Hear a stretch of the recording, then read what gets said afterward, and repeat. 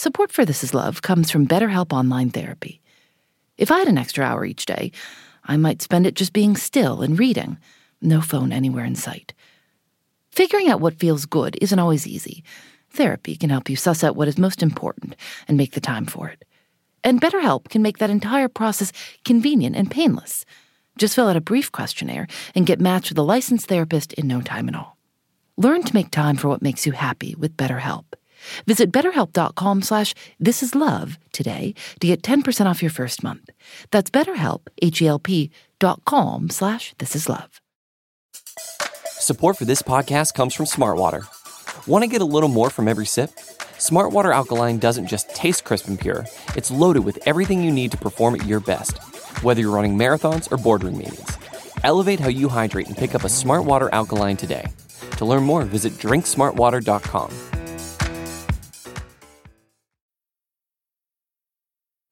I went to see this movie when I was 11 called Seven Brides for Seven Brothers. Did you ever seen it? No.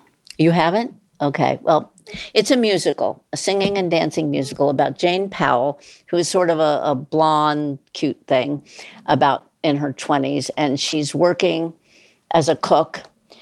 And this backwoodsman comes in to get a wife. And he spots her and he asks her to marry him. And she's struck by love, actually. And she says yes. Even though, let me tell you, he hasn't done a thing really to charm her, except they do some singing. Anyway, she marries him.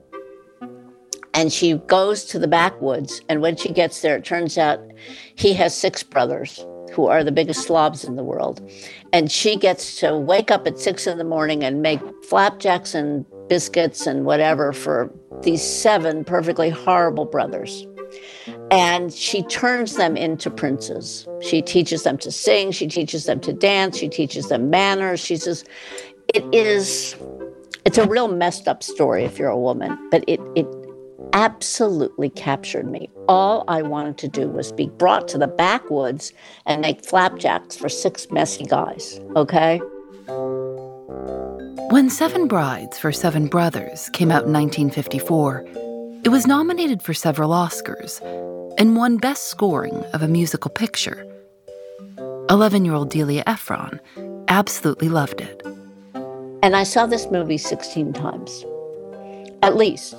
I once saw it in Madrid when I was in college, and I knew it was in Spanish, but I knew all the words. Delia grew up in Los Angeles. Her parents were screenwriters, and she had 3 sisters. She says her mother was a very matter-of-fact person and didn't understand her obsession with 7 brides for 7 brothers at all. You know, I had this mother who was so unromantic about things like that, because at least, you know, what she said to me about my hair was, when I was about 8 years old, she said, pick one hairdo and stick to it. And she never talked about, oh, you're going to meet someone wonderful and fall in love. She didn't ever talk about love at all, but she talked so much about career. She was obsessed with a career for us.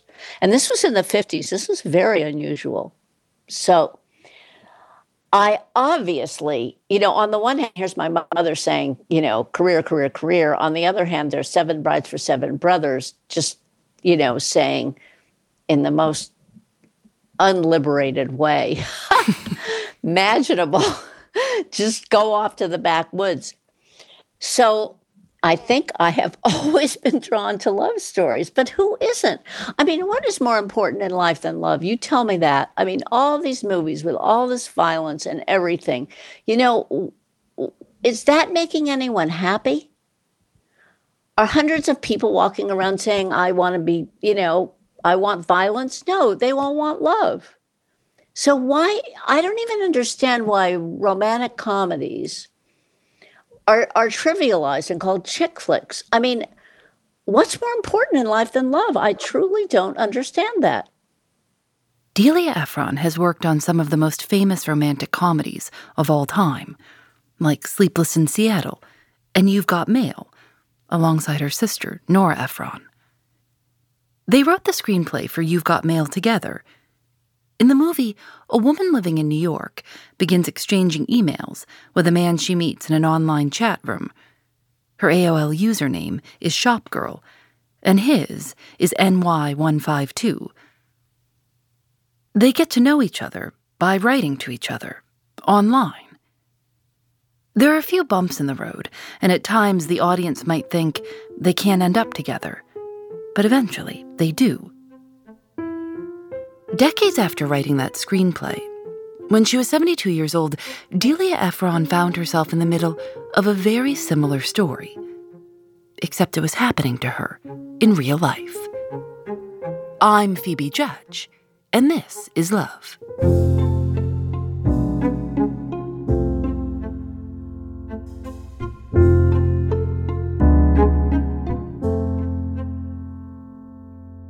After she graduated from high school, Delia moved to New York to attend Barnard College.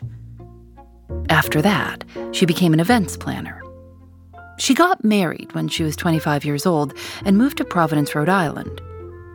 She says she was unhappy.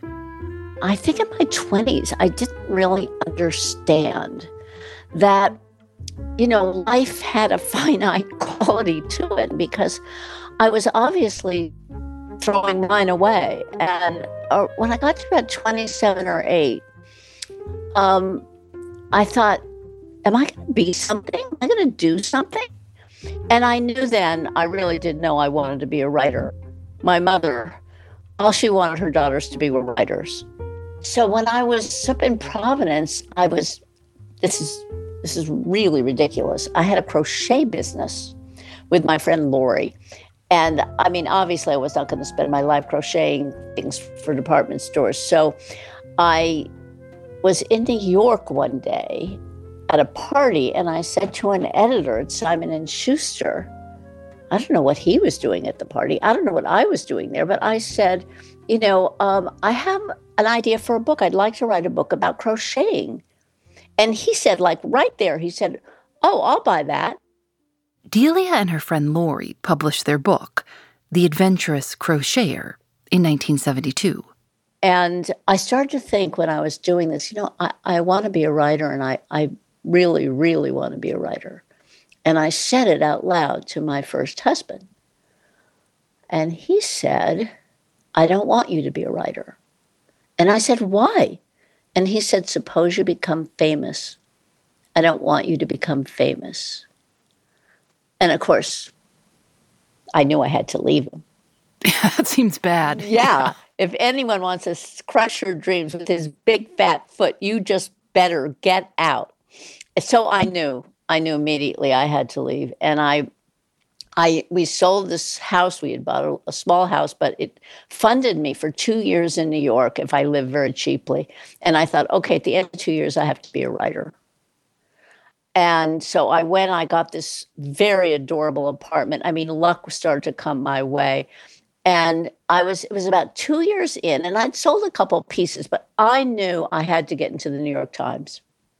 I knew that I could write in women's magazines for the rest of my life, and it wasn't going to launch me in any way. And one night, I was sitting there eating chocolate pudding my way. Chocolate pudding, it was the kind that you cook, so it had a little skin on top, and I'd made a little hole in the skin, and I was scooping the pudding out from underneath. And I thought, I'm eating like a child. And I immediately knew I had an idea for a piece, and I knew how to write instructions. So I wrote this very deadpan piece about how children eat food. Delia described how children ate things like spinach, spaghetti, and ice cream. For peas, quote, mash and flatten into thin sheet on plate. Animal crackers. Eat each in this order: legs, head, body. Sandwich. Leave the crusts. If your mother says you have to eat them, stuff the crust into your pants pocket or between the cushions of the couch. And I gave it to the New York Times, and they ran it on the back page of the Sunday magazine, and it changed my life. I was offered a book contract. It appeared Sunday. I was offered a book contract on Monday. It wasn't for very much money, but it was mine, and it was a book, and then you could live very cheaply, which you can't anymore. So that was it. I was a writer. And then I began to think, well, I really need to figure out how to do more than write this kind of thing. And so I would set a task for myself every year. This year I'm going to learn to write an essay. This year I'm going to learn to write, a longer book, a nonfiction book. This year I'm going to try and, eventually I got to the novel, which is, I think, the hardest thing in the world. And right in there, then I met Jerry, and we fell madly in love. How did you meet Jerry?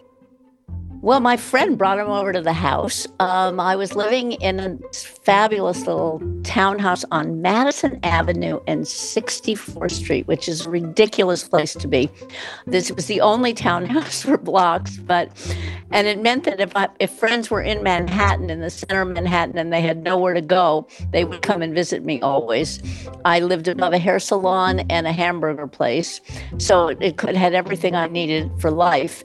And one afternoon, my friend Amy called up and she said, we just got the time wrong on a movie. I'm with my friend Jerry. Can I bring him over? You'd love each other. And that turned out to be true. Delia says it was a kind of instantaneous experience. He walked into her apartment and she knew they'd be together. She liked a lot of things about him. She says he was observant and supportive and had a great voice. He was a writer, too, in New York to work on a musical called Ballroom. When you're becoming something, I think it's just incredibly wonderful to have someone else who knows how to do it better. And he taught me so much about writing, and we were interested in the same things. Why people do the things they do, the passions, the betrayals, the friendships, what life is about was what we talked about. Delia and Jerry got married in 1982. They liked to travel and go to the theater. They took tap dancing lessons together. They lived in Los Angeles for a while, then New York again. When Delia was in her early 60s, her sister Nora Ephron was diagnosed with leukemia. And then Jerry got sick too. He had prostate cancer. So I went through many years where I had both Jerry and Nora sick. We're the two people I was really closest to in this world. And that was just a terribly difficult time. Nora Ephron died in 2012. She kept her illness a secret from the public, and people were shocked. She planned her own memorial in a folder marked Exit. And then, 3 years later, Jerry died. They were married for 33 years. What were the days like for you after his death? Well, I always say, it was like a city where the street signs are missing, but I must have looked really fractured because everyone either ignored me, like in conversations, like even at the cheese counter, I wouldn't get called, or if they were discussing a leak in the wall, no one would listen to what I said. There was a feeling that I was only half in the world. And, even I went to the restaurant and this waiter said to me when I ordered dinner, he said, "That's a lot of dairy," which I thought was hysterical. But who tells a person that they're ordering wrong? Unless they look like an old, sad person. So it was like I knocked on the head. I was fractured.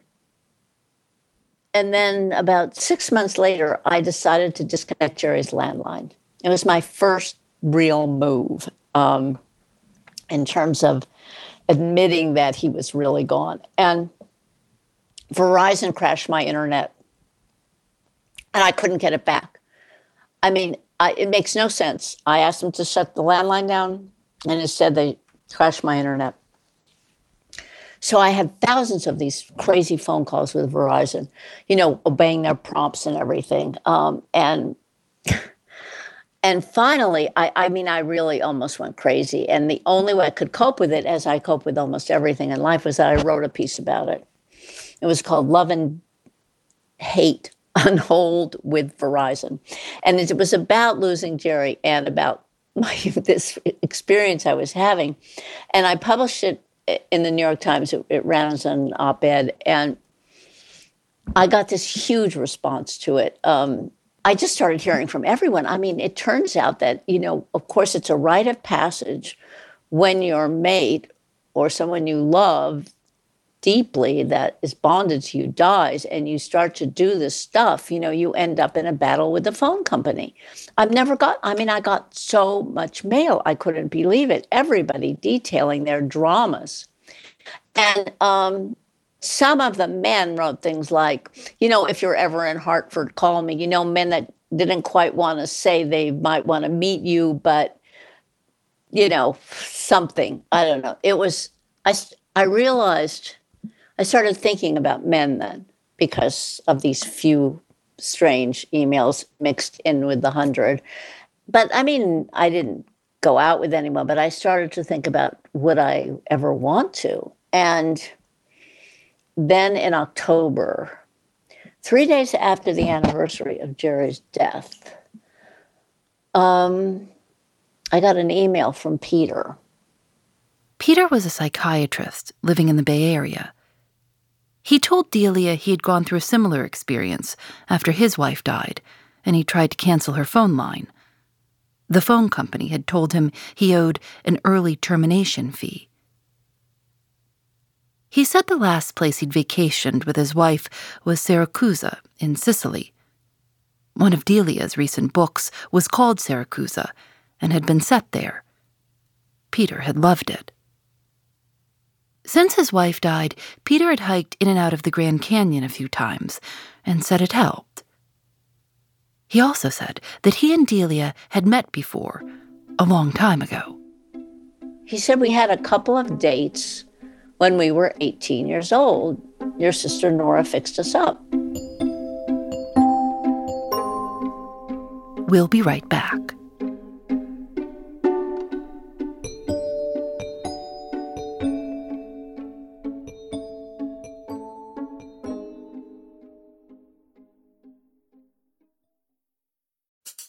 Support for this podcast comes from Smartwater. Life moves pretty fast. Are you drinking water that can keep up? Smartwater Alkaline has everything you need to stay hydrated, no matter where your day takes you. Whether you're pitching a tent or your next big idea, Smartwater Alkaline can help you perform your best. It delivers a pure, crisp taste that makes it the perfect chaser after a big workout. Elevate how you hydrate and pick up a Smartwater Alkaline today. To learn more, visit drinksmartwater.com. Did you know only 12% of Americans are metabolically healthy? Crazy thing to hear, right? But it's part of the reason why Nature's Sunshine is here to help you upgrade your wellness with simple daily additions that work to fuel your body with the nutrition it needs and may not be getting. For more than 50 years, Nature's Sunshine has been harnessing the healing power that Mother Nature has to offer. Their new Power line focuses on providing you with superfood and whole food nutrition to support your metabolic health. From their Power Greens that has over 200 plant-based nutrients and 2 full servings of veggies for gut health and daily focus, to their Power Beets for better performance and enhanced blood flow that you feel immediately. Not to mention their Power Meal, which contains 25 grams of premium plant-based protein, gut-friendly fiber, and a powerful mushroom blend for immunity. This entire Power line will support you in feeling your best by giving your body the nutrition it needs. The Power products work synergistically when taken together, but are also great on their own.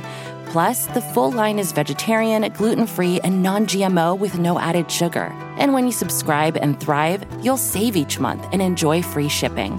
Get 30% off the Power line for a limited time. Use the code POWER30. Just go to naturesunshine.com. That's naturesunshine.com.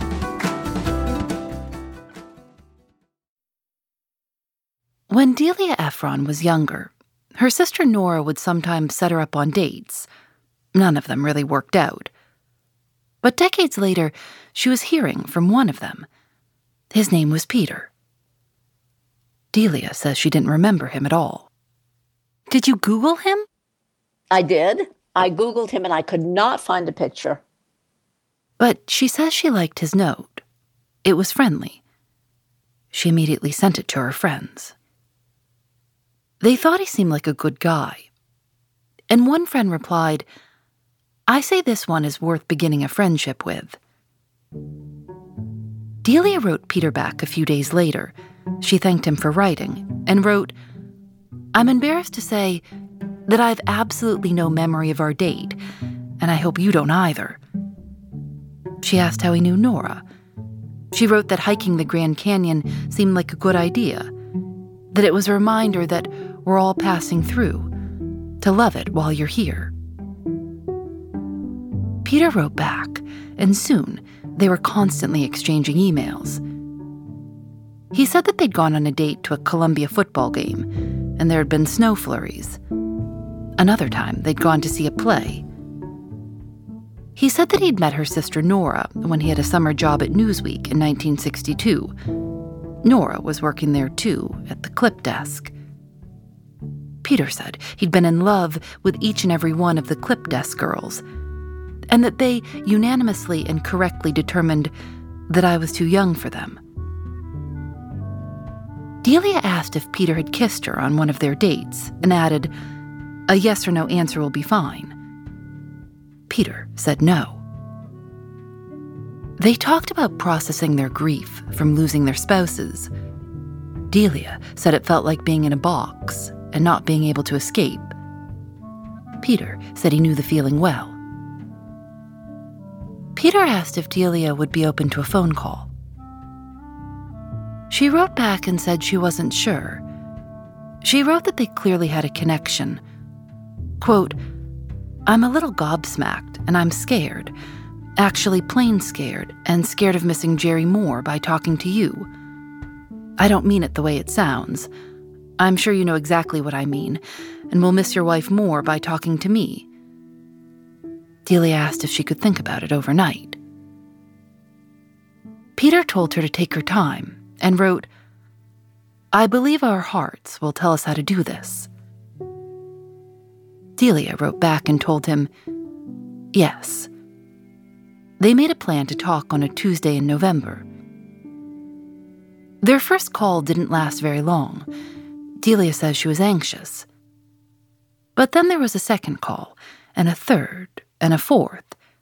Sometimes they would stay up late talking.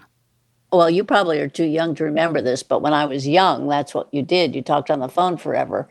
And nobody does that anymore, really. It's so sad. We just talked and talked about everything. I mean, this is like romantic comedy material.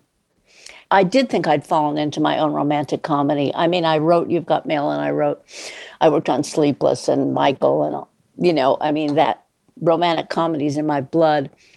And here I was, just like in You've Got Mail, just falling in love over email.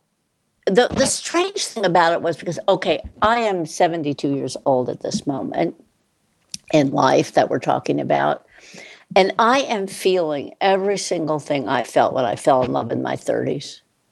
Not when I was younger, because when I was really younger, I was an idiot. But by the time I was 30, I had I had my sense of self was developed and sane enough that when I fell in love with Jerry, it was very special. And this was like that. I was head over heels. I was off the ground most of the time. It was so extraordinary to feel that alive. I do think it is the paradox of life. It is equivalent to grief, but the opposite.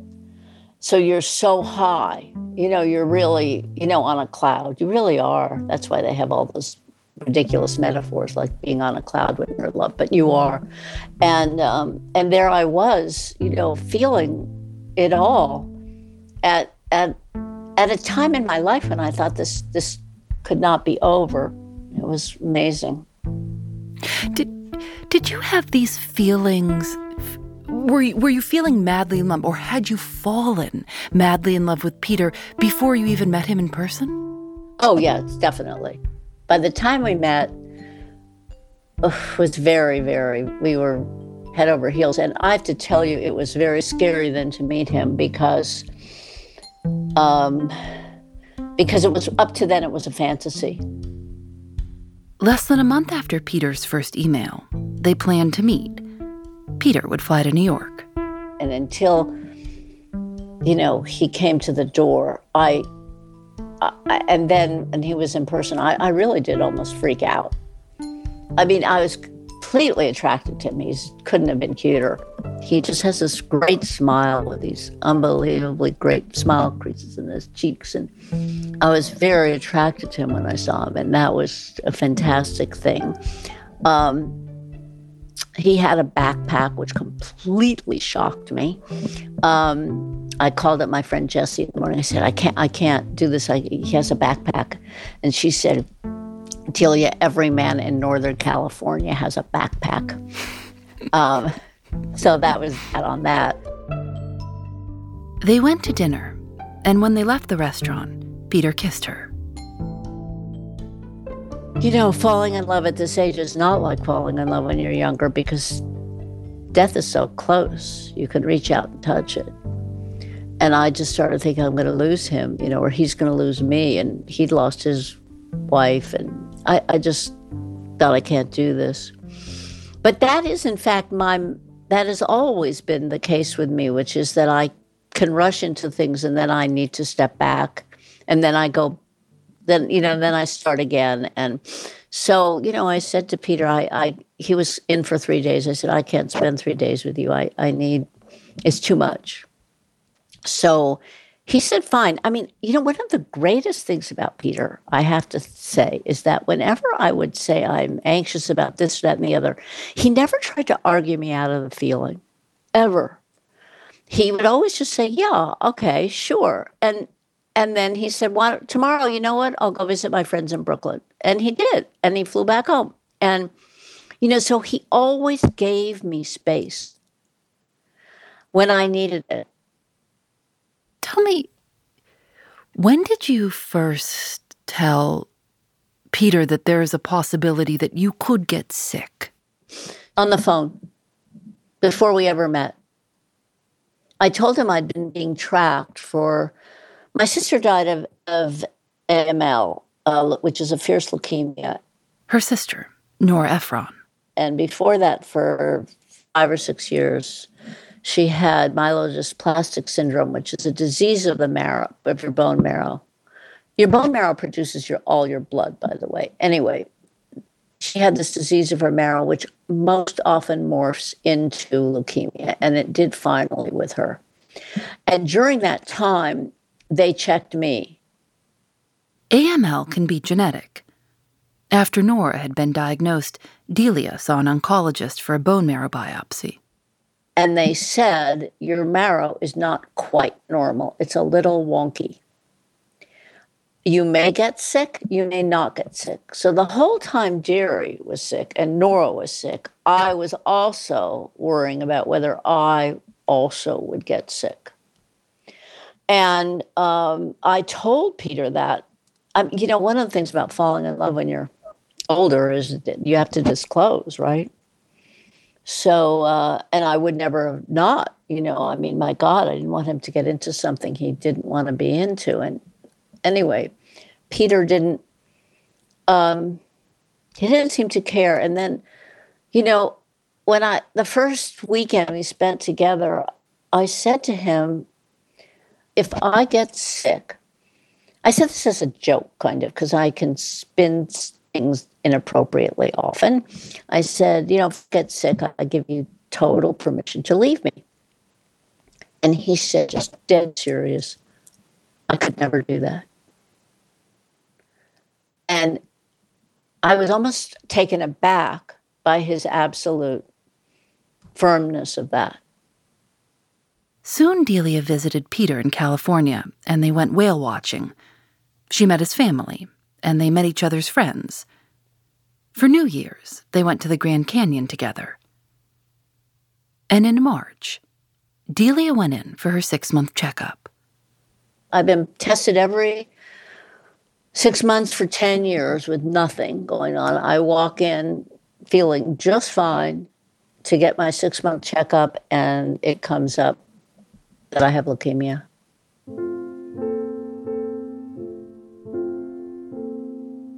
And that was 4 months after we met.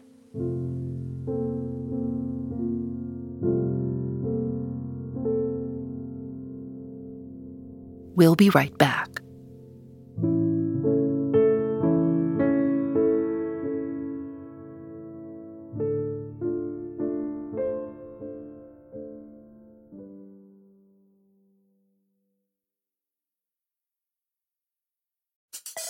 Support for this podcast comes from Smartwater.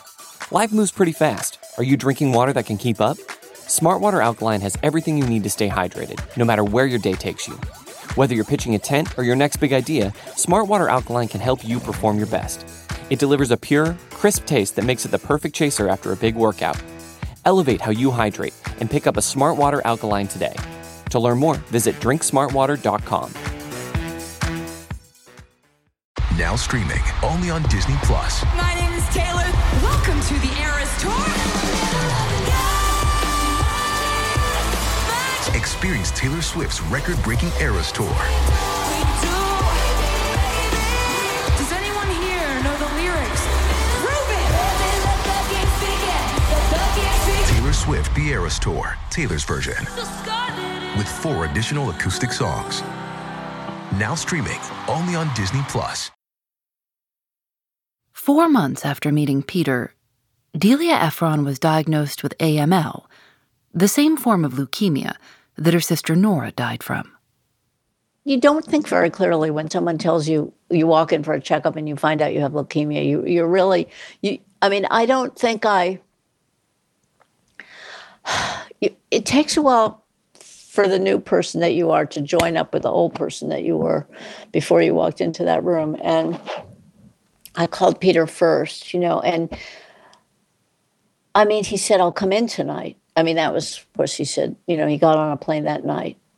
And that weekend, my doctor called to confirm that my diagnosis and to say that she thought there was a really great experimental drug that she thought could put me in remission.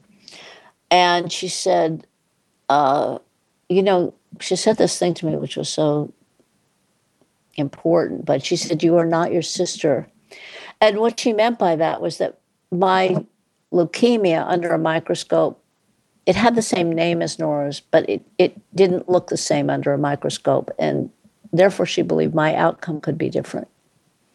And this was a very powerful thing to say to me because, of course, I felt almost like it was a betrayal of Nora for us not to be alike. At the same time, of course, it was what I had to believe if I could survive. So it was very complex emotionally for me in many, many ways, getting this disease. And in any event, she said, I want you to check into the hospital Tuesday, and there's this drug, and I think we can put you in remission. And so Peter and I were, having breakfast. I was making us French toast. And he's sitting at the table and he says, we should get married. And then he kind of hurt himself, and he sort of sat up straighter. I looked over and he just sort of stood up and said, will you marry me? And I said, yes.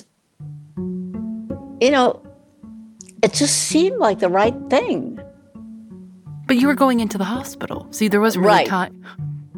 That's correct. On Tuesday, I was entering the hospital, which left Monday. On Monday, Delia and Peter went to City Hall and got a marriage license. Then they went to an antique store Delia liked near her apartment and bought a ring. And the next day, she checked into the hospital. And we said to my wonderful Dr. Robos, we said, we want to get married. And she said, fine. And the chaplain came to visit us. And I invited 10 friends to the 14th floor of the hospital to there's a little dining room there. And we got married that Saturday in the hospital. One friend brought 2 cakes from Delia's favorite bakery, a chocolate cake with white frosting and a yellow cake with pink frosting. The chef from the hospital made them a lemon meringue pie. Delia began treatment, and Peter stayed with her, spending every night on a fold-out bed in her hospital room. She remembers the last thing she saw before falling asleep would be Peter sitting across from her, reading. Were you ever nervous about him seeing you, after only knowing you for such a short amount of time, as the healthy you, now having him see so much of you as the sick version of you? Yeah, you'd think I would have cared about that. But actually, he just loved me so much. I don't think I ever thought I would let him down by not looking well or losing 25 pounds or having no hair even. I don't think I ever thought I could let him down. They would go for walks up and down the halls, arm in arm. Delia says people were charmed by the two of them and often asked how long they'd been married. A week, they'd answer. Did it give you strength, do you think? Did it give you strength to get through this because you had this new love, this new husband? I think I was cured by love and medicine. I'm not sure what the order is even, but I'm pretty sure medicine probably comes first. But I don't think it would have worked without love. I actually don't think either would have worked without the other. Delia's chemotherapy was successful. Her doctors told her she was in remission. She and Peter bought a ping pong table to celebrate and moved their dining room table into the living room to make room for it. They threw a party to celebrate their marriage. The invitation said there would be cake, champagne, and ping pong. They went to the opera for the first time and saw the 2018 solar eclipse in Oregon. And then, 8 months later, Delia's leukemia came back. This time, her doctors thought her best option was an experimental bone marrow transplant. She was in the hospital for 100 days, waiting to see if the transplant would work.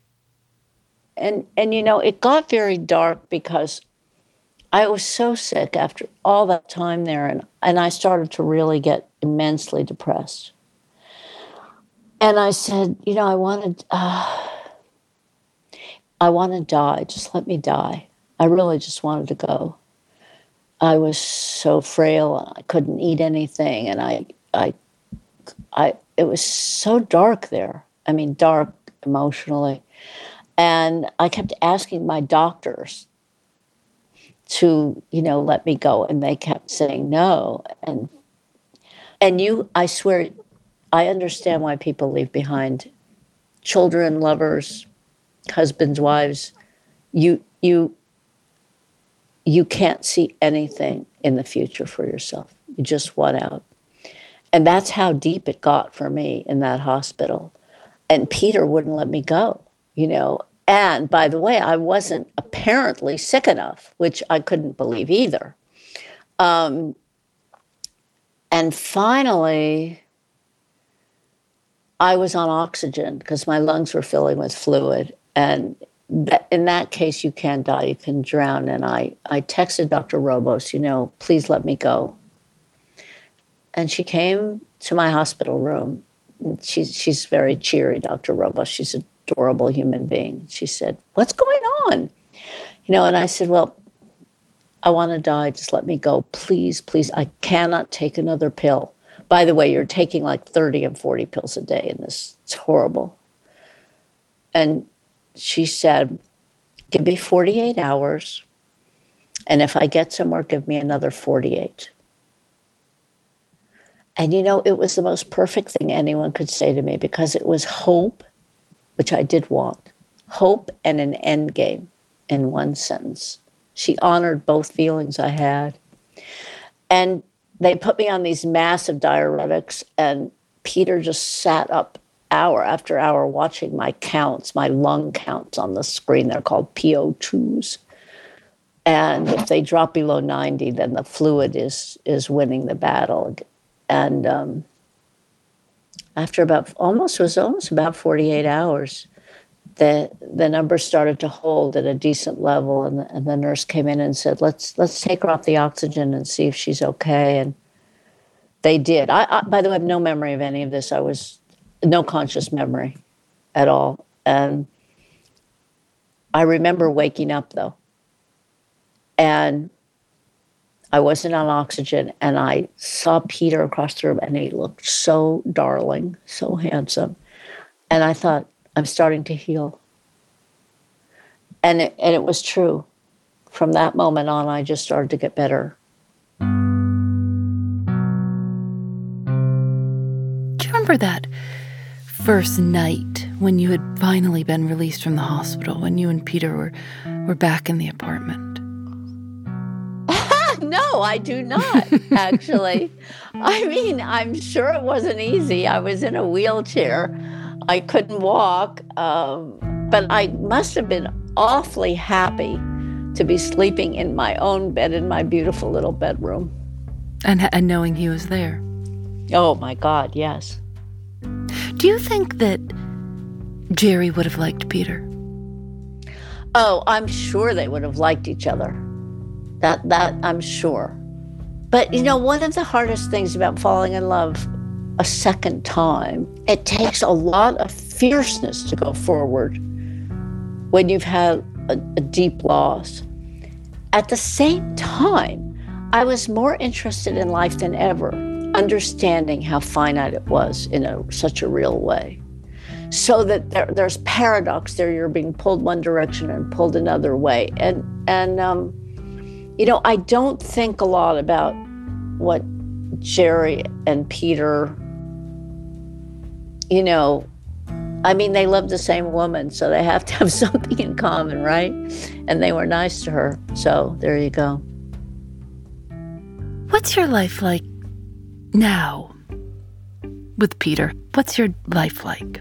Well, okay, Peter is retired now, and he is reading 100 audiobooks a week. He recently went through Proust. And we watch endless tennis, because we're both tennis fanatics. And the US Open recently was the most marvelous tournament in a long time. It was so thrilling. And I read and I write. Oh, also eating, that's always a big occupation with me. We just lead a very easy life. We asked Delia what the secret was to a good romantic comedy, since she's written so many good ones. She said, you need a big obstacle, something that's preventing two people from being together. Like in Sleepless in Seattle, the obstacle was that they don't know each other and live on opposite coasts. She hears him on the radio, so they can't be together because she doesn't even really know who he is. In You've Got Mail, that was the first problem we had to solve, Nora and I. Why don't these people want to be together? So then we decided, because there were these big bookstores then putting the little bookstores out of business, that she would have a little bookstore, a children's bookstore, and he would own like Barnes and Noble. So he was putting her out of business. That is why these two people could not be together. And that's a huge thing. So, the stakes, in other words, that's the question. What are the stakes? Delia wrote a memoir about losing Jerry, losing Nora, and meeting Peter. It's called Left on 10th, A Second Chance at Life. In it, she writes that she thinks a lot about her sister, who, quote, brought me Peter. She writes that she's now fully recovered. Her chances of getting leukemia again are the same as anyone else's. Very, very small.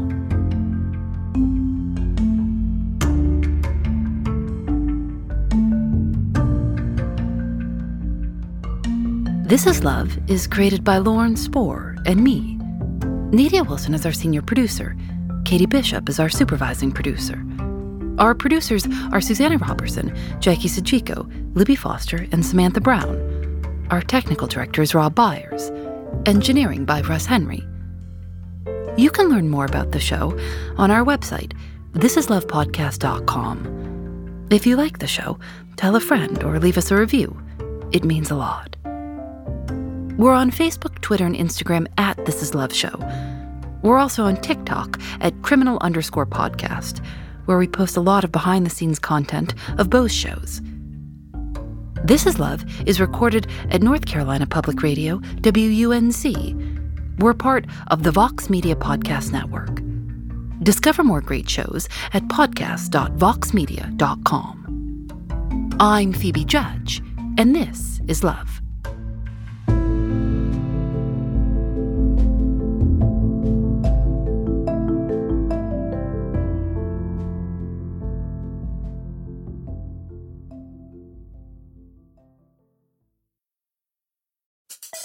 Support for this podcast comes from Smartwater.